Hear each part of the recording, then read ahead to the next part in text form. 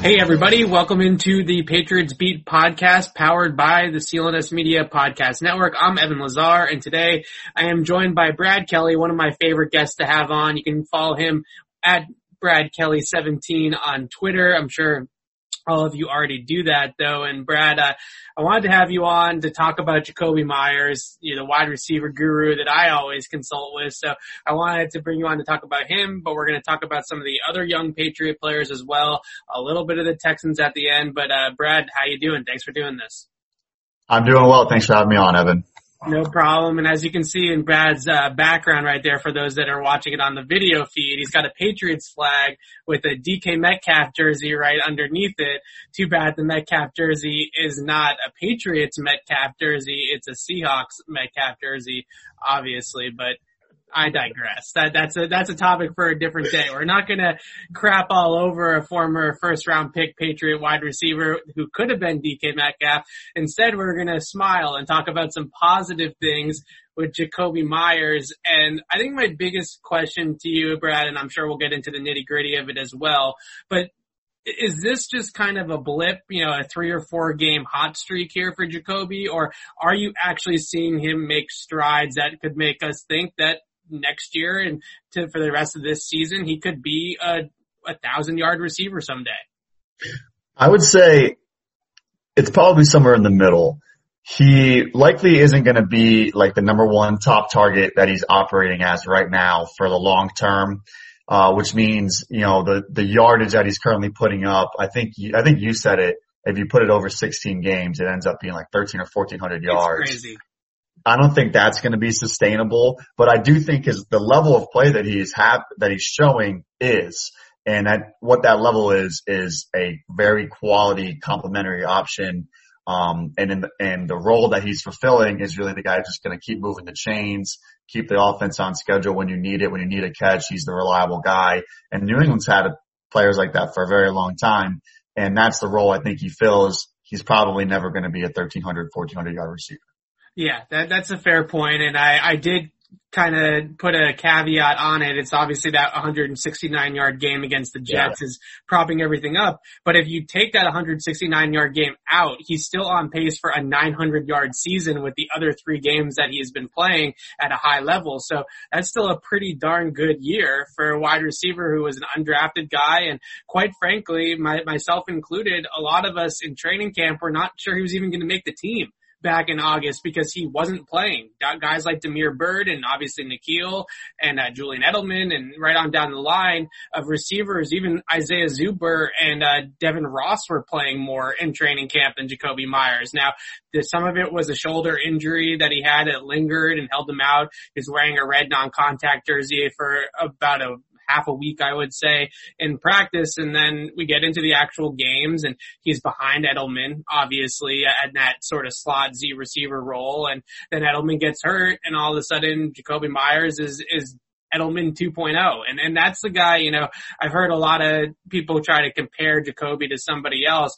Even though they're not the same body type, it's so hard not to see Julian Edelman's route detail in a lot of the things that Jakobi's doing because he's running a lot of the same routes in the offense that Edelman would be running. So I guess my next question to you is do you see a more explosive receiver this year compared to last year? Because I feel like his confidence is continuing to grow, and that has led to him being a little bit more, I guess, confident in where he's going on the field and not being as hesitant as a rookie versus in the second season. Yeah, so you touched on a lot of things there, and especially the Edelman comparison. He's playing the Julian Edelman role. Yeah. So really going forward, it's going to be how are they going to coexist, assuming Edelman gets back healthy, and where is Jakobi Meyers then going to be in the offense? That's kind of going to be an interesting thing to monitor as Edelman gets healthy, fingers crossed. As far as his confidence goes, I think you saw the explosiveness, and he's not a super athlete. He ran like a 4.6, but he's quick, he's detailed, as you said. And because of that, when he was at NC State, he looked like he was playing fast. And I think you're seeing more of that now, likely just because comfortability in the system in his second year. Receivers always make that year 1 to year 2 jump. I think it's a comfortability thing, as you mentioned, and the knowledge of the offense is allowing him to play more open and more freely. And now you're seeing really the same player that you saw at NC State. And last year he would catch and get down, basically. It was like very little yak, and not that he's picking up a ton of yak this year, but you can see in his routes he's even a little bit faster, a little bit quicker. Probably not a jump in athleticism as much as it's just a jump, the year 1 to year 2 jump you see in a lot of receivers. Yeah, exactly. And it's just incredible to watch him. I think he told us a few weeks ago that Julian Edelman just basically gives him the answers to the test, right? He can just throw on Edelman tape in the film room and see him run a corner route or see him run an over route or see him, juke somebody at the line of scrimmage in his release or something like that. And you just see what he needs to do out there on the field just based off of that. And I know he went up against Marcus Peters a bunch last week, and I feel like he probably watched the Super Bowl against the Rams because some of the routes he was running looked exactly like what Edelman did against the Rams in that Super Bowl. It's been really fun to see what part of his technique. I know you can get into this minutia probably better than most. Do you see with Jacoby that just sets him apart from other guys? I'd say it's two things. One is the footwork, and it's impressive because as everyone knows now, he was a quarterback recruit coming to NC State. He played his freshman year really at quarterback, so he's only been playing the position for about 5 years, but you see the details in his footwork. He's really loose. He's a flexible guy. He's able to get in and out of cuts because of that, gain ground into them, accelerate through them. So part of that is the athleticism, but I think the big thing that you see with him, and they touched upon this on the broadcast, is he really does feel coverage and see coverage like he still is playing quarterback. The way he's able to find voids in zones, sift or work into windows, work across windows, and just really work away from coverage like a quarterback would want a receiver to. I think you see it all over his film. He processes very quickly, and that's just the reason why he's getting open so much. And really the reason I think that Cam is targeting him so much is because him and Cam are clearly on the same page and how they're seeing the defense. Yeah, I was just watching back all of his receptions over the last 4 games because I'm going to write about Jacoby for this weekend. And the one that really stood out to me, obviously the big burst corners, those ones are great, right? The play against the Jets last week against the Ravens, but there was a over route that he ran, a 16-yarder against Buffalo, where it was zone coverage in the middle of the field. The first window wasn't open, and he worked himself to the second passing window for Cam and just kind of sat down right in it and just was, really open, but then had to adjust back to the ball. It was a little bit low and away from him. And it's kind of the adjustment, the hands, the ability to kind of finish low on the ground like that. And also understanding, okay, I'm covered in the first window, but I'm going to be open in the second window, so let me keep working across the field. Those little things against zone, and then we obviously know that the separation quickness at the top of the route allows him to get open against man. It's been really fun to see because we haven't had a Patriots wide receiver, quite frankly, who's looked this good and kind of broken out since, maybe like a guy like a Malcolm Mitchell, I think is probably the last one that we can hang our hat on, a young receiver that really had this type of play in a 4-game stretch. We could talk about Jacoby a lot more, probably this whole entire podcast, but I do want to hit on some of these other young guys that are playing really well. I'm going to skip Damian Harris for now. We'll come back to him. Let's talk about Kyle Dugger, because this guy is just one of my favorite players that they've drafted over the last couple of years, mainly because of the speed and the physicality that he finally brings to that first and second level of the defense. They desperately needed a guy like this. And at 6'3", 225 pounds, he's basically a modern day linebacker now for the Patriots. He was special on Sunday night. I mean, downright special. It's interesting because he's played every game on defense, but I think the previous game was like the season low on snaps, but really when you get to the Ravens, I think he was basically drafted like with Lamar Jackson in mind. Yeah. Like when we play Lamar Jackson, a guy like Patrick Mahomes, we need Kyle Dugger on our defense because, as you touched on, the size and strength, but also the speed in space and the way he's so rangy in that second level. There were a few plays. There was one play that really stood out. Actually, 2 plays that really stood out in particular against the Ravens. One, they ran outside zone away. He was the cutback or boot player. So if Lamar kept it and booted, he would have been there for Lamar. and he like waits, sees Lamar doesn't have it, so he flows to the play, and Gus Edwards cut back, and he just lit up Gus Edwards. And Gus Edwards is 6'1", 238-pound bowling ball, and he put him like shoulders straight down into the ground. And then the other one, he sets the edge against Nick Boyle, who is probably the best blocking tight end in football. Just sets the edge against him and sheds the block, actually puts Nick Boyle on his butt, and then tackles Mark Ingram, wraps him for a gain of 1. It was like, wow, this guy can be special, particularly against the run, but especially against a team like the Ravens, who they have the speed at quarterback, they have the power at running back. Like, if you put a bunch of speed on the field and they keep giving it to Gus Edwards and Mark Ingram, J.K. Dobbins, they're going to wear you out. If you put size on the field, Lamar Jackson's going to keep the ball, and he's going to burn your bigger guys. Duggar's the perfect mix of size and speed that he can play both of those. And if every team had a guy like him, quarterbacks like Lamar Jackson, and the schemes that they run in Baltimore would be a little bit less effective. But for the Patriots, I mean, that's just a huge, huge defensive weapon. Yeah, now they're going to go up against Deshaun, so they'll be able to use him in not the same exact offense, obviously, but still use him in some capacity, I'm sure, to limit Deshaun. And I think we knew from the combine and then watching him, even though it was the D2 level at Lenoir-Rhyne, that he was an explosive athlete, that he could go sideline to sideline. At Lenoir-Rhyne, they told me that he was actually playing mostly deep safety in the middle of the field. Yep. Some split safety coverages later on in his career when they became more quarters based, but he was playing free safety in their defense. And then he goes to the Senior Bowl. Everybody there is like, we need to see you play in the box. Go guard some tight ends, go hit some people in the box as sort of that money backer or nickel or whatever. And that's where Bill Belichick and Nick Caserio fell in love with him, because he just had that ability, like we saw on Sunday night against Baltimore, to lock down Mark Andrews at times in man coverage. There were a few times Mark Andrews got him, but Lamar couldn't find him.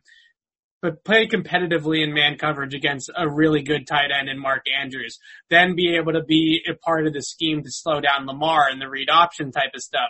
Then run support. Then just pursuit speed in general. He had 5 stops where, he makes negative plays for the defense, where some of them came after passes when he wasn't targeted in coverage, but he came across the field to make the tackle to make sure the guy didn't get the first down or what have you. And those types of plays, that's been missing so much from this Patriots defense, that to see somebody be able to do that is such a great kind of development for them as a team, because who was that player before? And now obviously, like you mentioned, he still has the thump to be able to hang in the box and be able to bang with some of the bigger bodies, whether it's tight ends or fullbacks or offensive linemen pulling or anything like that.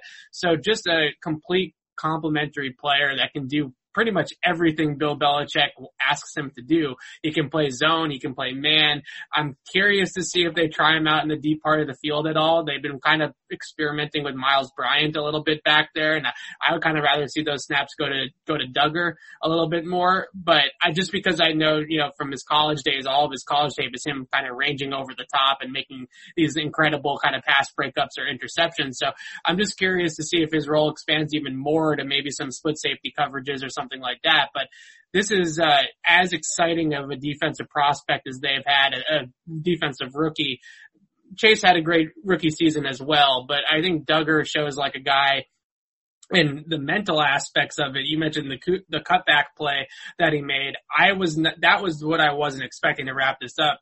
I knew he was going to be a physical specimen. I wasn't sure if he was going to have the mental processing and sort of the IQ already this quickly to be able to make such a big impact as a rookie. I think a lot of people were sort of expecting more of a transition for him going from D2 to the pros, and maybe his first half of the season wasn't, he didn't come out like gangbusters necessarily, but against Seattle in week 2, he was already doing this kind of stuff in flashes, and then we just saw kind of the whole repertoire against Baltimore. Absolutely. And I think that's a big thing, is that they put him, like you said, they put him in multiple positions, which speaks to the fact that mentally he is grasping everything, because he's playing, not deep, but like you said, he's in the box. He's covering guys in man coverage. He's playing that zone coverage. There was the Ravens' last drive of the first half.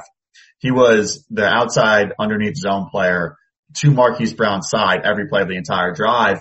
And really because, like we can drop JC Jackson deep because Kyle Duggar and his speed is going to be there underneath. That's a valuable, piece of the defense too. But at the same time, now we can move him and play him in man coverage. His ability on Mark Andrews, his ability to grasp everything, I think moving forward is going to be huge because when you have that physicality and like you said, he's a specimen. When you have that, it's only, valuable really when you can do multiple things and you know how to play multiple positions to get the most out of it.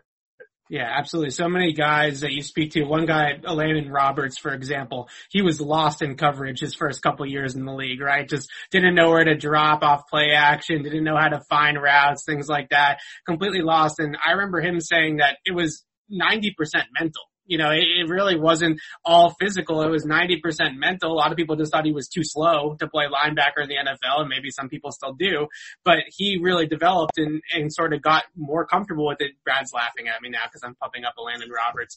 The point I love Elandon Roberts. I love it. He'll stick you in the A gap. Don't ask him to drop, but he will light you up in the A gap. Yeah, it's funny because, you know, Elandon Roberts is kind of the only guy that I can think of in recent, you know, obviously we had like Brandon Merriweather and Brandon Spikes and then Rodney Harrison going all the way back, but Roberts could really, you know, lay the wood as well when he was coming downhill, and Duggar is kind of up there to me in terms of that physical presence. But just to see for a rookie, you know, Adrian Phillips talked a lot about it at the beginning of the year too, that this is a guy that is not a rookie. This is not your normal rookie. He's talking ball with his teammates like he's been in the league for 4 or 5 years. And that mental aspect of the game is just incredibly massive.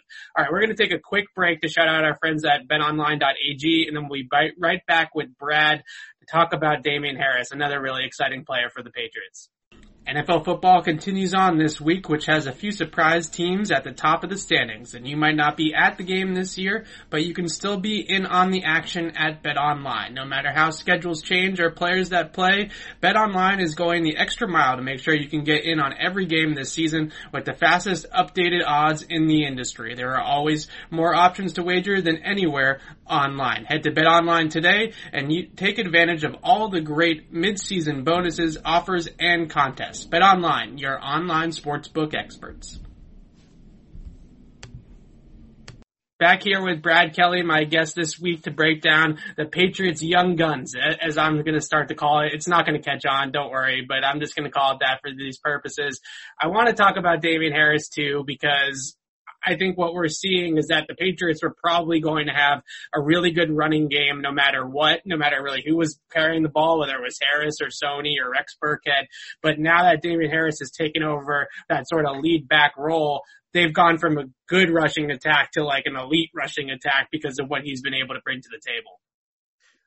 Harris has been interesting because early in the season, when it was Sony Michel and they're mixing in Rex and James White really in the running game, I felt like every under center run, when you're not using Cam Newton as a running threat, was just a huge, massive waste. Me too. Yeah. And it really early in the season it was because it was not being effective. And when they were mixing in Cam, it was more effective.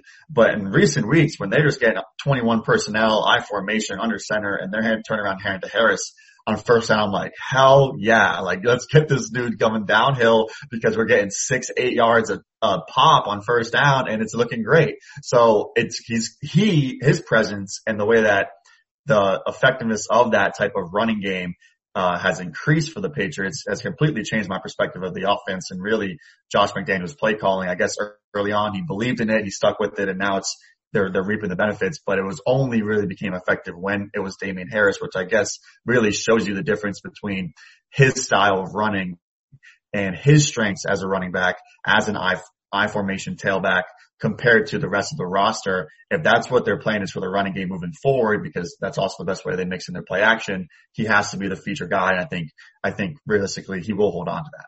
Yeah, that's a great point. That earlier on in the season, I was the same way. I used to get so frustrated during the games. First down run, second down run, third down. Oh shoot, now we got to pass, right? Because we're in 3rd and 6 and we need a first down. And the Patriots just did that over and over and over again and just felt way too conservative for the lack of kind of skill talent that they had. They needed to open it up a little bit more. Then you put Damien Harris in there and all of a sudden those first down runs, like you said, you're getting 6-7 yards of pop on first down, and it's a much different equation. And I just think that with Harris, running backs coach Ivan Fears, who is a very candid guy, but usually doesn't kind of like compare players. He really said that Damien Harris's power and ability to run through contact is on a different level from Sony Michel's, which was surprising to hear from the position coach. And you can tell that just watching it on tape. I mean, there are times when, Jakob Johnson has to take somebody on the line of scrimmage instead of leading all the way up to the linebacker, and it's just Damien Harris against a linebacker, and he's downhill after 3 or 4 yards, and he's just a bowling ball right on through multiple guys. Then there's kind of the manipulation of the second level, which I always love to watch. Frank Gore, I think, is like one of the best guys to ever do that, where he kind of flashes into one gap, makes everybody flow with them, and then cuts it back into another. Damien Harris is doing all those types of little things, and then you add into there that he's definitely a more explosive runner than Sony Michel is, and he's got, I think, another gear that Sony has never really shown us. And all of a sudden, you've got this rushing attack that can't be stopped. I mean, Baltimore literally put 9 guys in the box at times to try to stop the Patriots' rushing attack. No deep safety. They were taking their free safety, and they were just having him come up in the fit, and they still couldn't stop them. And then obviously what comes off of that is the play action stuff, right? Because then you get Jakobi Meyers on an island with nobody, no help inside, and he's just one-on-one in space, and he's good enough to be able to win those matchups. So Damien Harris and Jakobi Meyers have really kind of ignited this entire offense, and now over the last month or so, they're one of the best offenses in football because of these two guys. Part of that has to do, I think, to give them their proper credit, when you mentioned the running game, we had to talk about the O-line, them getting their best unit. First of all, them getting healthy and then getting their best unit on the field definitely helps. Getting, Michael Onwenu in one spot instead of moving him to like the 5 different spots in 5 weeks has helped him develop as a right tackle. Everyone else is healthy. They're really the returning starters, and Jakob Johnson, I think, is progressing very well. But I think everything that Ivan Fears mentioned is true, and that's really the difference. The O-line is improved, the fullback has improved, but Damien Harris just has that next gear, that next level that he can bust a big run at any point in time that Sony Michel we've seen it like once in his whole career, really, just bust a really big long run, when it was needed to break tackles in order to do it. And Harris can do that in a pinch, in like a blink of an eye. And I think that's just the difference between him and Sony right now. Yeah, you mentioned Onwenu there. The offensive line deserves a ton of credit. And Damien Harris was talking about today how their lack of penetration through the line, defensive players getting on the other side of the line of scrimmage in his face allows him to get downhill, allows him to have that vision to make those cuts and be a little bit more patient behind those blocks, because there is nobody slipping through, that he has to make miss in a second, and then everything is sort of kind of like playground off script from that point. That's not happening all that often because those 5 guys up front are just building a wall and then pushing the wall forward. And it's just been awesome to watch. One last rookie that we're going to talk about, the Texans, or not rookie, second year player, Chase Winovich, probably had the game of his life on Sunday night against Baltimore. Definitely the best game I think he's played as a Patriot so far. 9 hurries in that game, 9. Some of them were, a little bit better than others, but still, you get to 9 hurries, that's a lot. He was playing against the run pretty well, setting the edge, played a little bit off the line of scrimmage, which I thought was a nice wrinkle. I mean, this is a guy, they just need to find a place to put him, even if it's not on the edge every single snap.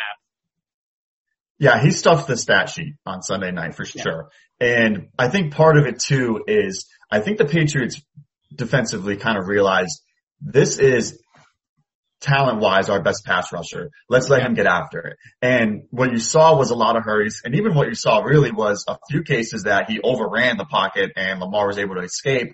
But you kind of have to live with that if you're getting 9 hurries and you're getting the sacks that he can provide you with. So it's about just like taking the reins off, letting this guy go to work, get your speed off the edge, fly on your pads and get after the quarterback. You're going to overrun him sometimes. You have to live with that, because what's going to happen is he's going to get you a sack and he's going to hurry the pocket consistently, and that's something that the Patriots defense he leads his team in sacks with 2.5. They need to generate some type of pass rush. Letting him loose is the best way to do it. You live with the negative plays because there's going to be a lot more positive plays. And I think moving forward, that's really what they have to do in order to disrupt the pocket and especially on this Sunday when they play someone who can extend plays, but also someone who's taken a lot of sacks in his career. That's what they have to do with Chase Winovich. Just take the reins off and let him go to work. I'm really glad you brought that up about him kind of overrunning the Lamar in the pocket a little bit, because I think it was last year Michael Lombardi went on his podcast and said, Bill Belichick hates it when you run past the quarterback. And Bill had a press conference at some point where he said, well, what are you going to do back there? Running past the quarterback is terrible. So every single time I think Patriots fans see Chase Winovich or another player run past the quarterback, they immediately think that they did something wrong. But if you go back and you watch how they played Lamar in that game, what they did was they put Chase on his arm side most of the time, let him rush the quarterback, and then spied Lamar on that side of the ball with Jonathan Jones mostly. Sometimes it was Miles Bryant. And so they knew that, maybe Chase might overrun Lamar in the pocket and give an escape route, but we're just going to have Jonathan Jones spying him right in his face. So if he does try to take off anyways, we got somebody right there. So they schemed it, like you said, for Chase Winovich to just pin his ears back and get after the quarterback. And they were going to worry, the other 10 guys were kind of going to worry about containing Lamar after that. That I think was really a great sort of wrinkle in the game plan, because they didn't want to come after Lamar, I don't think, with blitzes. Like Kansas City did that a little bit, and I think Pittsburgh did it a little bit as well. They must rush mostly 4 guys, but they were aggressively rushing the quarterback. This wasn't a mush rush. This wasn't the trash compactor of just trying to keep him in the pocket. This was everybody, the front 4 is going to get after it, and we'll have guys on the second level that are worried about Lamar scrambling or extending plays with his legs. So that's, I think, a totally different approach than what we've seen in the past with Patriots and mobile quarterbacks, where they just try to condense the pocket on guys. And sometimes when you play that way, Deshaun Watson's a perfect example, because they've done this to him in the past as well. He tears you up because he's just able to still find his passes down the field from the pocket, obviously, but then also get outside the pocket anyway sometimes and create plays. And there's no disruption on the quarterback. He's standing there with all day to throw, and it's just not as productive. That was what they did in Deshaun's rookie year. I'm sure you remember that game where he just ran around like a crazy guy all over the field on the Patriots, and a lot of it was that. So speaking of Deshaun, let's talk a little bit about the Texans. They still do have a pretty good passing attack, and they have Cooks, they have Fuller. They obviously have Deshaun, who's still really, really good. They're 11th in DVOA as a pass offense. They're 32nd as a rush offense, so they're terrible there. But they can still throw the ball a little bit. What have you seen them do with Cooks and Fuller? Because I think it's interesting from what I've watched. They've used Cooks kind of like as like a horizontal field stretcher instead of the vertical guy, and Fuller's been kind of the guy over the top. So maybe they think Cooks has kind of lost maybe like a quarter of a step or something like that later on in his career, or they just want to use those guys off each other. What have you seen? Yeah, so the Texans, the first thing you have to think of with their offense is they are fast. When you put Brandon Cooks and Will Fuller on the same field, and when your third one is your third fastest receiver is Randall Cobb, and even their wide receiver 4 is Kenny Stills. He runs a 4.3 too. Right. So they have a lot of speed, and when you want to, and for them to kind of highlight that speed, what they do is a lot of 4 wide receiver sets, a lot of empty sets, stuff like that. They want to spread it out. They want to get the ball out of Deshaun Watson's hands really quickly. But they want to use that speed vertically, like you said, with Will Fuller. So it's going to be interesting to watch exactly how the Patriots cover that, because you're going to want to have extra defensive backs because of this speed. You probably want to split safeties because of Will Fuller. He's that dynamic. And we know that Brandon Cooks, despite him being more of a horizontal guy this year, can still get loose on the boundary. But how do you also cover Deshaun Watson and like, as you've said, his escapability, how he extends plays? It's going to be one of those weeks where Jonathan Jones is on the field for 80% of the snaps. Right. As you said, Miles Bryant's been mixing in. Maybe it's a Terrence Brooks week if he's healthy. But like all those extra defensive backs that they played with, like kind of like they did against the Chiefs, I think we're going to see a lot of that, because the weapons and the way that they operate, the Texans operate their offense, it just calls for the need for the defense to have a little bit more juice on the field. That's exactly where I was going with in my Patriots game plan tomorrow is that Chiefs game, that those man match coverages, the cover 2 coverages that they did play, which they do a little bit against these sort of like spread offenses with mobile quarterbacks a little bit more than maybe they have in the past. They've been mostly like a post safety team, obviously still, but they do sprinkle in a little bit more cover 2, I would say, with guys like Mahomes and Watson and these types of players that can really beat you with deep passing. Last year they ran a lot of zero, they ran a lot of man coverage or one doubling DeAndre Hopkins, and Deshaun just picked out his man-to-man matchup, whether it's a running back or Kenny Stills or Will Fuller caught a big touchdown in that game, and he just attack single coverage down the field, and he was able to actually beat the Patriots coverage down the field. So I think that they are going to say, okay, we need to be able to pass off Fuller and Cooks. We need to be able to support guys. We can't just put J.C. Jackson on an island and expect him to shut down Will Fuller or in Cooks with Jonathan Jones the entire game. So I definitely think that they're going to harken back to that Chiefs matchup and say, you know, what are the things that worked? And on top of that, they were actually pretty worried about Patrick Mahomes' legs in that Chiefs game, also extending plays. They had a lot of spies. They ran that double robber coverage a lot where they had the spies and they were dropping guys off the line of scrimmage to spy Patrick Mahomes. So I think that they can pretty much go with the same game plan with just maybe a little bit of that Baltimore game plan sprinkled in there as well, just to make sure you get a guy like Duggar on the field in a prominent role since he didn't play against the Chiefs as much. So it's a really interesting matchup, I think, though, because it's easy to overlook a 2-7 team. And their defense is an absolute mess, but they can definitely still put up points offensively if you're not careful. It's going to be, obviously the first thing that will help the Patriots is if Stephon Gilmore plays, right? That will change the entire game plan. If you could you really could put him on Will Fuller and say, take him away. But if he doesn't, it obviously, like you said, changes a lot because now it's when they want to go man, it's probably J.C. Jackson on Will Fuller and Jonathan Jones against Brandon Cooks to match his speed.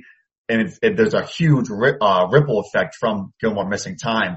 But like you said, the reason that they want to have more speed, or even that double robber coverage that you mentioned, which they did against Patrick Mahomes, is going to be huge. Is Watson is very good at, especially when they spread it out, at taking linebackers and just moving them with his eyes, or really like linebackers become horrible when they play Deshaun Watson. Yeah. He's really good at opening one way, throwing the other. He has the speed to extend plays. He works his tight ends really well, works his running backs really well, and their running backs, maybe they can't run the ball, but they can catch the ball. Duke Johnson has like 300 career receptions. David Johnson, I think his second year, had like 900 receiving yards. He works his tight ends well, works middle of the field well. He really works middle of the field well. Watson as a passer. So is Juwan Bentley healthy, and can he play in conflict? No and no. Is Hall going to be there and be able to do that on the field? We'll see.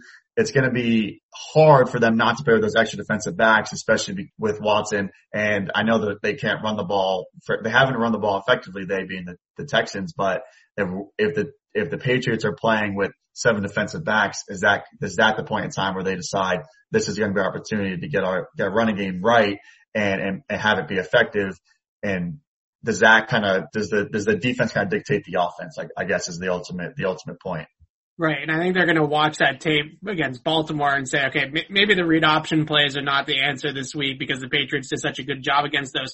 But what the Texans can do is get under center some of the time, actually. And Deshaun doesn't usually throw from under center all that much, but they do have sort of an outside zone, bootleg action type of offense that they can run. And that's very, kind of like 49ers like. And that's exactly what the Patriots have had trouble with. They don't have a traditional fullback, but they have those 2 tight ends that they can put on the field at the same time. So I think that's my biggest fear, is not them spreading them out, because I think the Patriots will flood the field with 6 or 7 DBs if they're in empty or if they're in 4 wide or something like that.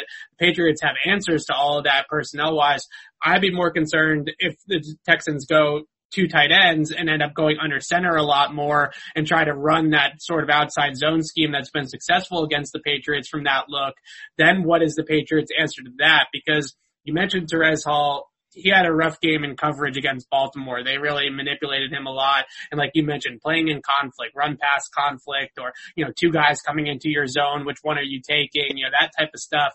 Hall let up 9 catches for 119 yards. PFF had him in coverage.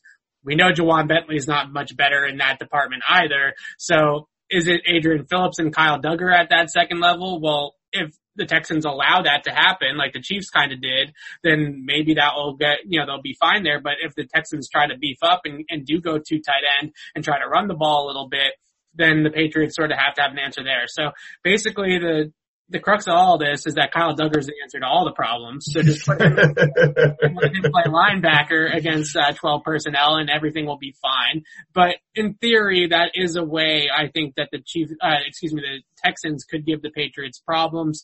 The issue is the Texans defense is historically bad against the run, and the Patriots right now are historically good running the football. So is Damon Harris going to rush for $150? Where we're going to be at with that, I'm not exactly sure. But on that side of the ball for the Patriots offense, this matchup could not set up any better than it does against the Texans defense, who can't stop a run to save their life right now. It's just, when it comes to the Patriots offense, it's that like when you're at halftime of a game and that one player, if it's basketball, he's already dropped like 27 points. You're just like, just keep doing what you're doing, buddy. Just keep it going. Whatever you're doing is working. That's right. What it is with the Patriots offense. Get 21 personnel, put Damon Harris behind Jakob Johnson and let him pound the rock. And remember, we need to with they'll play action. We can get Cam involved in power running game. And that's pretty much all I expect them to do. And I think it's going to be effective. I don't think the Texans have any answers. I don't think, good old Romeo Crennel has anything in his bag anymore that Bill Belichick doesn't already know, and they just don't have the personnel. Yeah, Romeo Crennel said that when we spoke to him on the conference call this week. He just said if Bill is good at something, he's just going to keep on beating that drum until somebody stops him. So they're obviously running the ball at a prolific rate, and Crennel just said they're going to keep running it until somebody stops it, because nobody has, at least so far, in terms of recently, but really all season long. So Brad, this was great. I really appreciate it. Tell everybody where they can follow you, where they can read your work. You have a bunch of Twitter accounts posting film stuff all the time. I love it. It's just, I eat it all up. You can follow me at Brad Kelly 17 on Twitter. It's KELLY17. Just scroll that. You'll see a million different, posts and a couple different accounts that the clips come from. So you'll see a lot of work on that page, if you give that a little bit of a scroll and a follow.